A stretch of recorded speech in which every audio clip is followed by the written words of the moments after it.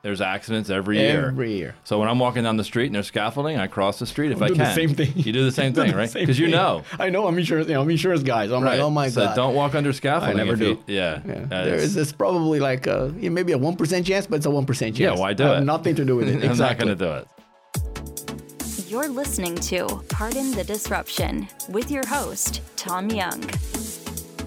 Hey, welcome to the show. I'm sitting here in Midtown, just by Grand Central Station at a startup, Plank Data, a new startup that's got some series funding. Yep. And I'm sitting here with Leandro Demoulet. Is that right? That's good. That's good. So I had to look. You told me I looked it up. I did look it up, the translation, and it's in Italian, and it does stand for from the mules. Yeah, so that's okay. So, Leandro, give us a little bit of background on you, and then let's talk about Plank, what you guys are doing, and some cool things around how you're trying to take data and reinvent insurance. Yeah, sure. Pleasure to be here. Thank you very much. My background has been in financial services since I can remember, right? Over 25 years. Prior to joining Plank about 6 months ago, I was the chief data officer for AIG. Cool. How long were you at AIG? About 6 years. Yeah. Before that, I was at BlackRock, and before that, I was at Citibank. Always in analytics and data. Right. And now I'm at Plank. Very different environment. So you're seeing you've seen data because financial services has really always been at the cutting edge of the use of advanced technologies for their business models. Yeah. So you've seen how important data is, and my observation is it's becoming more important on a nonlinear basis. Correct. I think it's exponentially Yeah. increasing. You're right. Yeah. And you're right on the previous comment too, because I think I also spent time at Deloitte. So I've seen data from a consulting point of view, and then from a client point of view. Right. And now from a vendor point of view. Right. And they're very different. Right? Yeah. There are different things that you need to account for. One thing is the common denominator is data is very important, and it's growing exponentially, the importance and how you use it to really make the difference in financial services and even in other industries as well. But financial services is true. I think it's more relevant because all we have is data, or insurance companies especially. Right. Banks too, but that's all we do. Right? We'll get a bunch of data and try to assess risk for a policy and price that policy accordingly. If we do a good job, insurance company does a good job, you make money. If you don't, you lose money. It's very simple. There's nothing else, right? Nothing is being manufactured. Right. So again, I joined Plank about 6 months ago after being the chief data officer for AIG for nearly 6 years. And Plank, the reason I joined is we're really looking forward into the future of how data can be used in insurance, leveraging AI to I'll explain the process very quickly to give you an idea what the concept is. And think about a commercial insurance policy for a small business. Yes. Today, if you're a business owner, you need to answer about 50, even 100 questions about your business. A bar. What is the light intensity of the bar? Do you sell beer? Do you have a pool table? Do you have a bull riding machine riding on the floor? Right. So all those are important for your insurance policy. You have to do it, or an agent will do it for you. The reality is, all that data is available out there, right? In one shape or form. It could be the bar's website. It could be Yelp. It could be Cameras. Many cameras. Yeah. Every single piece of information now it's being made publicly available through the web. You have some specialized sources you can go to. Google was So you would get 50 data points, and the collection method was analog. Correct. And now you're getting 500 or 5,000, and the data points are digitally collected. Digitally collected. Right. And you're right. You're spot on. And it changes the game. You completely change the game. Yeah. How many today, if you are an underwriter and you get a policy, Right.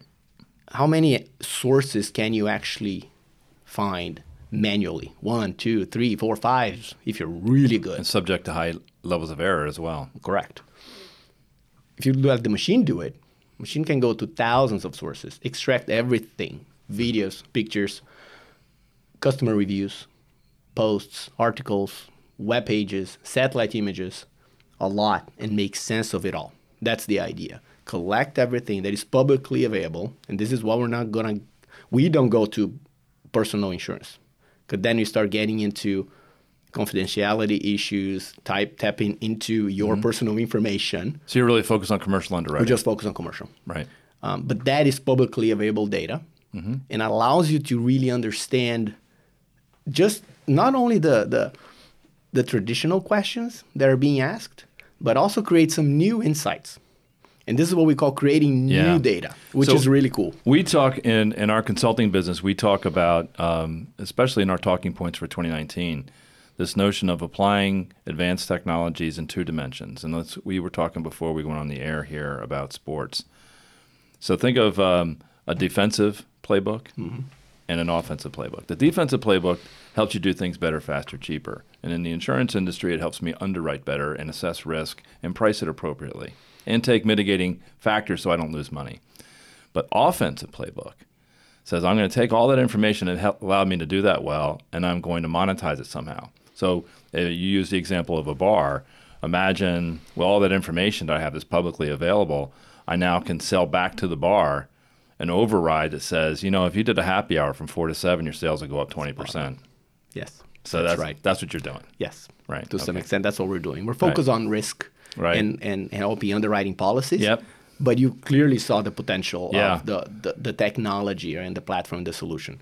Another example that happened to us, which I think it's one of the coolest examples. One of our clients asked us, they write nightclubs. So policies for nightclubs in New York State. So they asked us, this is interesting, can you guys give us the data about the area of the dance floor for all nightclubs digitally?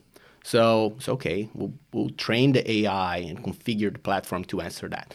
AI extracted a lot of that data from pictures, from satellite images, license information, answer the area. But that's one risk insight. That's more traditional. Now, what was interesting was the follow-up question, which is, okay, now I see it.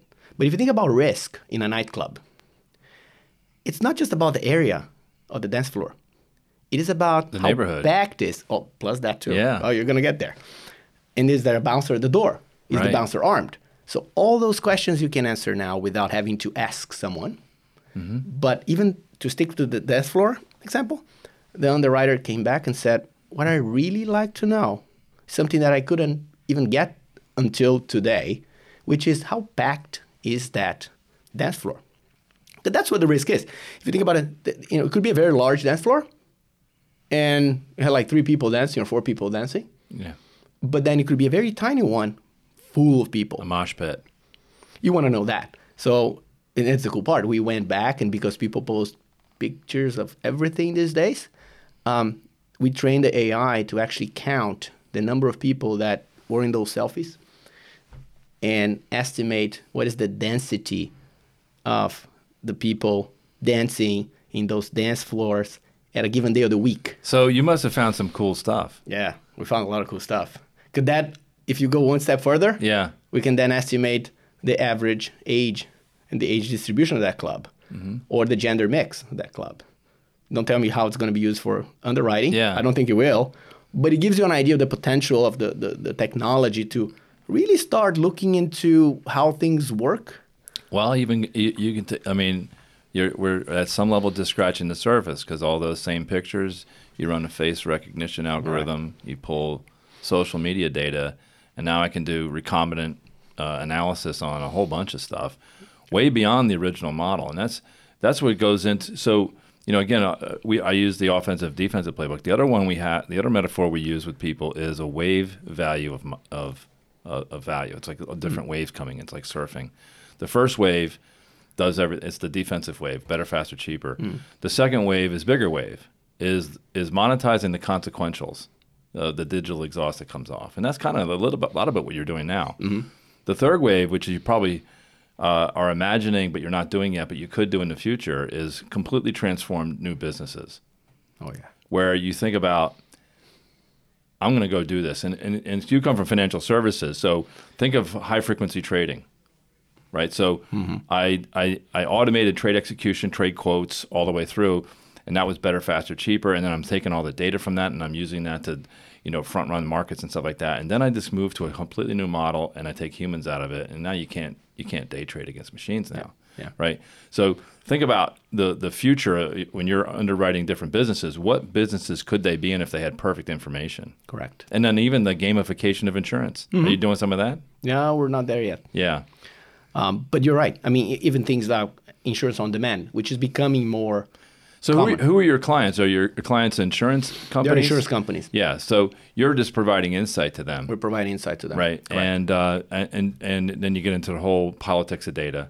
Yeah. They give you the data. Who owns the data? Do you own the residuals? Can you own the metadata? Well, they own the insights, right? Because the way that we capture the data, we have agreements with some sources, and we have their APIs, so we use their APIs. Right. But we're providing the insights. We're providing the results that come from mining a lot of that data, transforming the data into information, because sometimes a picture is just a picture. Right. But you can extract so much from that picture from a customer review.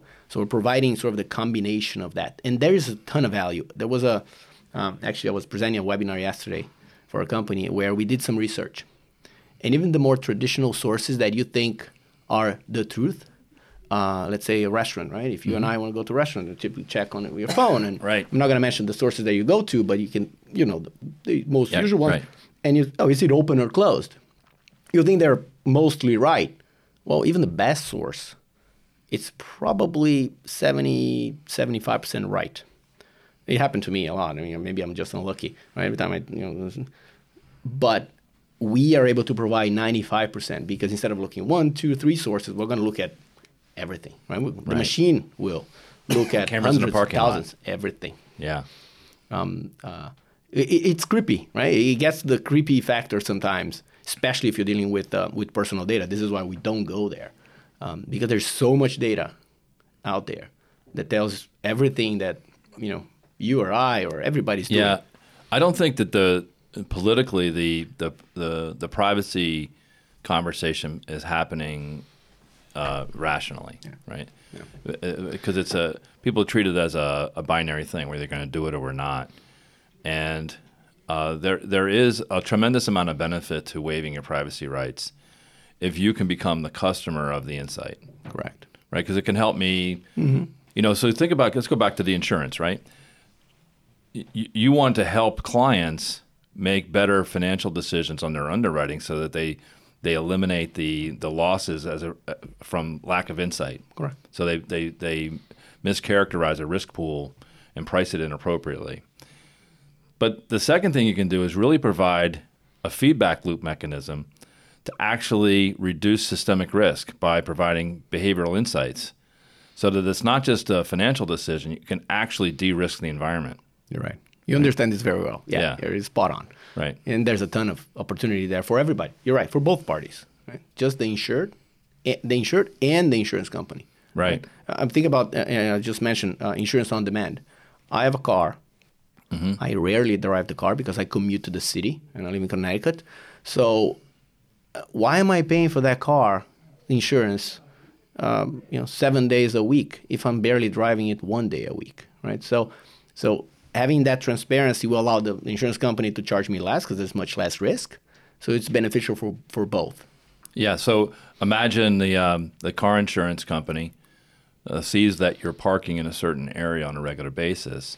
They provide you a coupon to park somewhere else, and it de-risks them. Exactly. And sends you, and it's a win-win. Yeah. Right. And it gives you insight as, hey, you're doing something that's probably dangerous. Yeah. So I read this article about scaffolding in New York.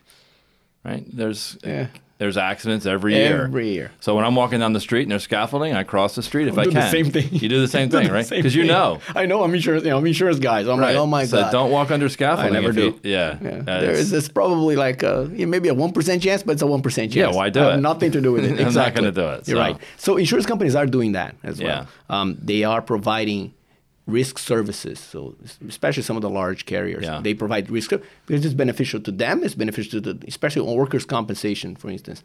They have the loss history, and I remember once in analytics, I was doing a full-blown analysis for escalators when I was working for this insurance company, and it's amazing how many accidents happen in an escalator.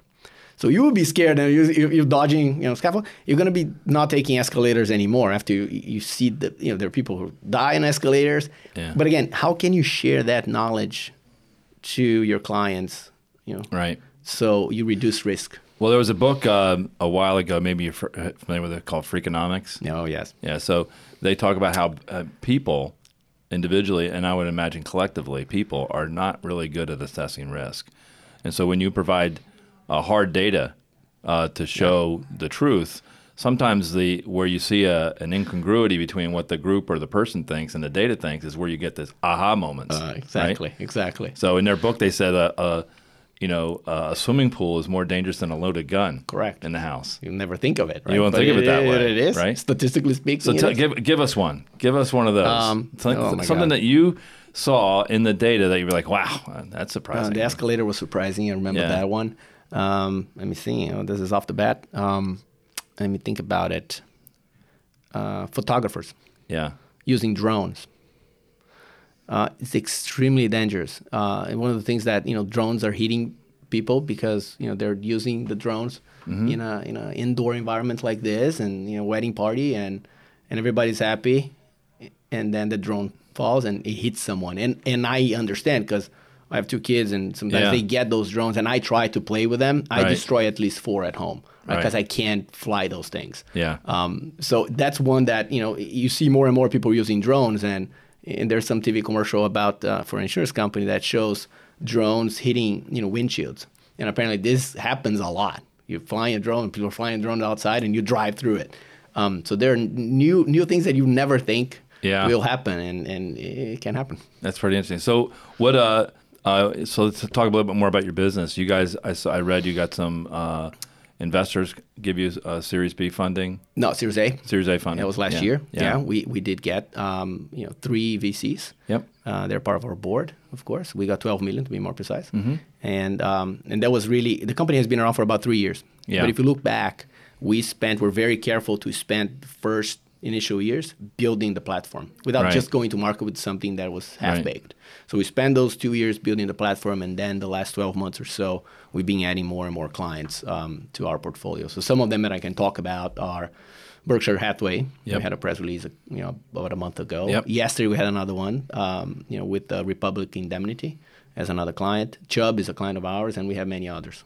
That's great. So what is, I know what's driving your growth, but what's inhibiting your growth?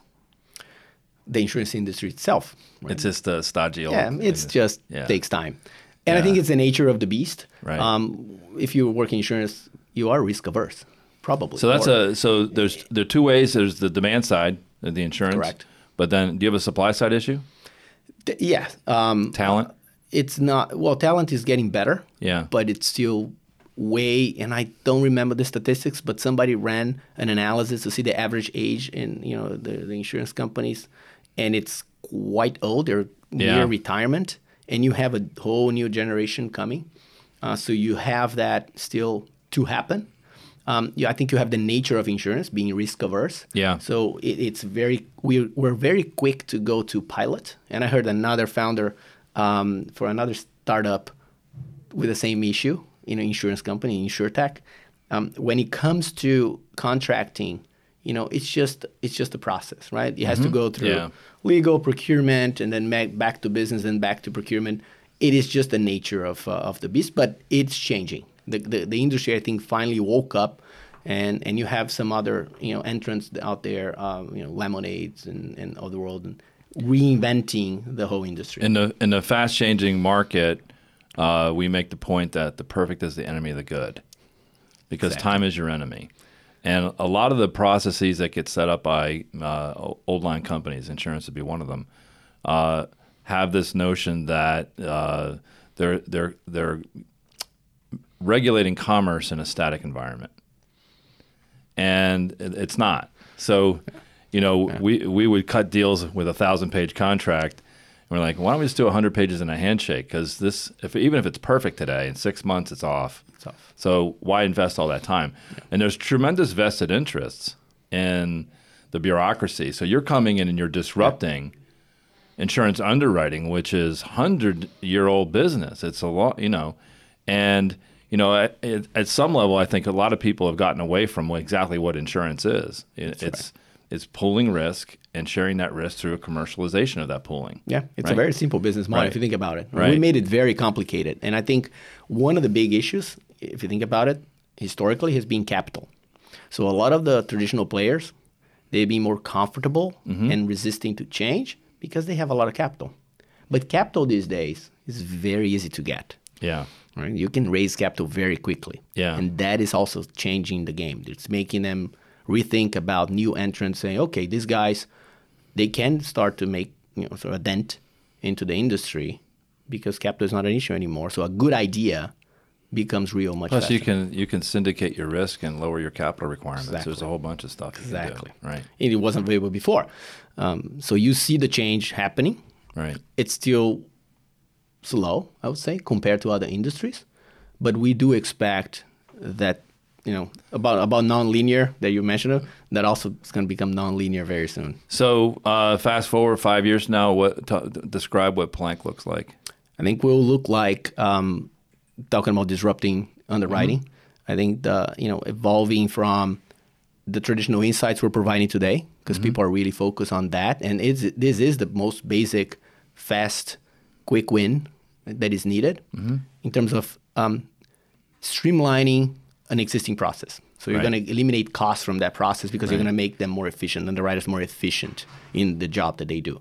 I think we're going to see the industry migrate from the traditional insights to the new insights I talked about, right? The density of people in a dense floor. That's going to be driving a new product, potentially, a new insurance product. It's going to be definitely driving price, more, customized to a single policyholder instead of just a more generalized rating criteria. So for a startup, it's there's so many things you could do. So it's critical to be focused, and you guys are focused on helping in business underwriting, right? Yes, we're focused on commercial insurance. Yeah. We're focused on small, medium enterprise. Yeah. And if you ask me, I'm laughing because our founders are very much more focused than I am. I tend to see the next shiny object because we talked about commercial insurance, but banks could use us for credit risk. We got that request. It's very hard to keep focused, but we are very focused. I'll throw one out there that's really that we talk about in our business is doing what you're doing in the healthcare industry. And there's I'll say the defensive playbook for that is better, faster, cheaper healthcare, which is in everyone's interest, about 20% of the economy, and solves a lot of public policy and issues. But then there's the offensive strategy for the same thing, where your outcomes are a life extension. And the money on that is unquantifiable. Yeah. So, so let's go back to your business. I sense from you, you're very bullish, very optimistic about the future. Is that fair? Yeah, we are. Yeah. We are, and I think we've seen that. And I mentioned the last 12 months. Yeah. But if I look at our pipeline the last 6 months, it's amazing. I think we're growing to that point. We're going faster than we thought. Which is great. Right. Now it's the execution that is the challenge with the insurance within the insurance company. How can we turn that into more and more clients and execute on it? But we can see the movement. We can clearly see where insurance companies, big, medium, and small, mutual insurance companies are always also looking at the future because they're going to get their The mutual companies are slower than normal. They are, but still, they are all moving. Yeah. And you have MGAs. They are now coming up with new, fully digital ideas. No capital required, pretty much, or whatever they can get, and they're coming. So everybody's going to eat that pie. So whoever is smarter and faster is going to get a bigger piece. I used to work at State Farm. I was out in Bloomington, Illinois. That explains why you know this. I think they had a picture of Dwight Eisenhower in the lobby. I was going, this a little bit of backward thinking here. A little bit. But all those companies are challenged. They bring in people from the outside to bring in some fresh thinking, but the bureaucracy is slow to change. Correct. And when we see these disruptive technologies, people. One of the reasons why we're doing this podcast is to expose people to these ideas, to demystify them in some level, to help lower the barriers to change. Because I think a lot of the times You go into an organization, and they're just afraid of what they don't understand. You're right. They're used to and comfortable with yesterday and the day before, and they want tomorrow to look like that. But we know what's coming. It's not going to look like that. You're right. And there are tremendous opportunities for people who embrace the change and help make it happen. The people who fight it, I think, are the ones who are going to end up with a short end of the stick. That's correct. Yeah. That's correct. And you have the common excuse Yeah. is our legacy systems will never support anything new. And it is true to some extent because the Yeah. legacy systems are truly legacy. We're talking about 40-year-old systems in some Yeah. cases. Right. Or COBOL programs. Maybe some of the viewers will not even know what COBOL is. That's I'm sure right. you do. I do, yeah. I know. We're old. But they're still out there. So I think the trick for InsurTechs is really to be able to come up with a solution that doesn't require a whole new platform to be implemented or to be at the insurer. Yep. But work with the legacy systems because there are hundreds of them. And if you just wait for all those legacy systems to be replaced in any big Not gonna happen. it's not going to happen. Yeah. Right? I came out of the telco industry. Not going to happen. There were systems that were used in the 1960s and early 70s that are still in production Correct. today. And these are systems of record, and they're typically static. Yeah. And where you're developing what we would call a system of insight. Correct. And then there's systems of engagement. And the systems of insight and systems of engagement is where the action is. You want to leave the other stuff alone. We find clients who are trying to conflate those three systems. They get caught up in change management and all kinds of enterprise architecture issues. So we try to say, look, use OpenStack API, separate it, allow for the innovation, and just exchange the data through governance. Spot on. Right. I think you're spot on. Yeah. But it's hard to change, right? It is very hard to change. You're used to that. And plus you have the spaghetti. And again, in my previous company, I used to use that spaghetti, and I created this spaghetti with the help of a couple consulting companies in the back because it helped with the business case for change. Mm-hmm. But it also backfired a little because if you show the spaghetti of data flowing mm-hmm. and the little systems and thousands of systems sometimes linked to each other, if you try to pull one, everything breaks. So how do you do it? In my previous company, without mentioning names, they had a very, very large project that was intended to change the whole front end globally mm-hmm. In this bank, without being too specific. And it took, I think, about 5 years and several $1 billion until they finally shut it down and said, we can't do this. Yeah. I think, the business reference architecture that we drive with clients is anchored off of what we call the magic middleware. And it's magic in a sense it doesn't exist, but it has the aspects of a God architecture, which mm-hmm. is it's omnipresent, it's omniscient, and it's omnipotent. So it is bonded to everything. It sees and knows what it sees and is able to act on that. So those three characteristics drive that. And in order for you to enjoy that magic middleware becomes the isolating event for all systems of record. So imagine I'm picking like SAP or Oracle or some legacy system that's sitting out there. I would architecturally isolate it and not allow anyone to touch it unless they went through the middleware. So that's how the iPhone is architected. Mm-hmm. So if you have 50 apps on your iPhone or 500 apps, they can't talk to each other. They have to go through the iOS. And what that allows you to do is to do push updates and constantly change your apps without worrying about what everybody else is doing, as long as you're good with the middleware. Mm-hmm. And it allows you to keep legacy systems running as long as they exactly. And I can exchange the data and I can innovate on the edge and still be stable. So, but it's hard to go do that. Yeah. Because the magic middleware, as I said, doesn't exist. And everyone wants to control it. You got Salesforce with MuleSoft. Mm-hmm. Microsoft wants to do it. The phone companies are trying to do it and expanding their network OS. And we got 5G coming out. And 5G, again, is going to change your business, right? Oh, yeah. Because it's going to make it better. Camera proliferation. It's going to make it better, exactly. Your sources of data are exploding, I would imagine. You're right. And it's funny because you asked me this. A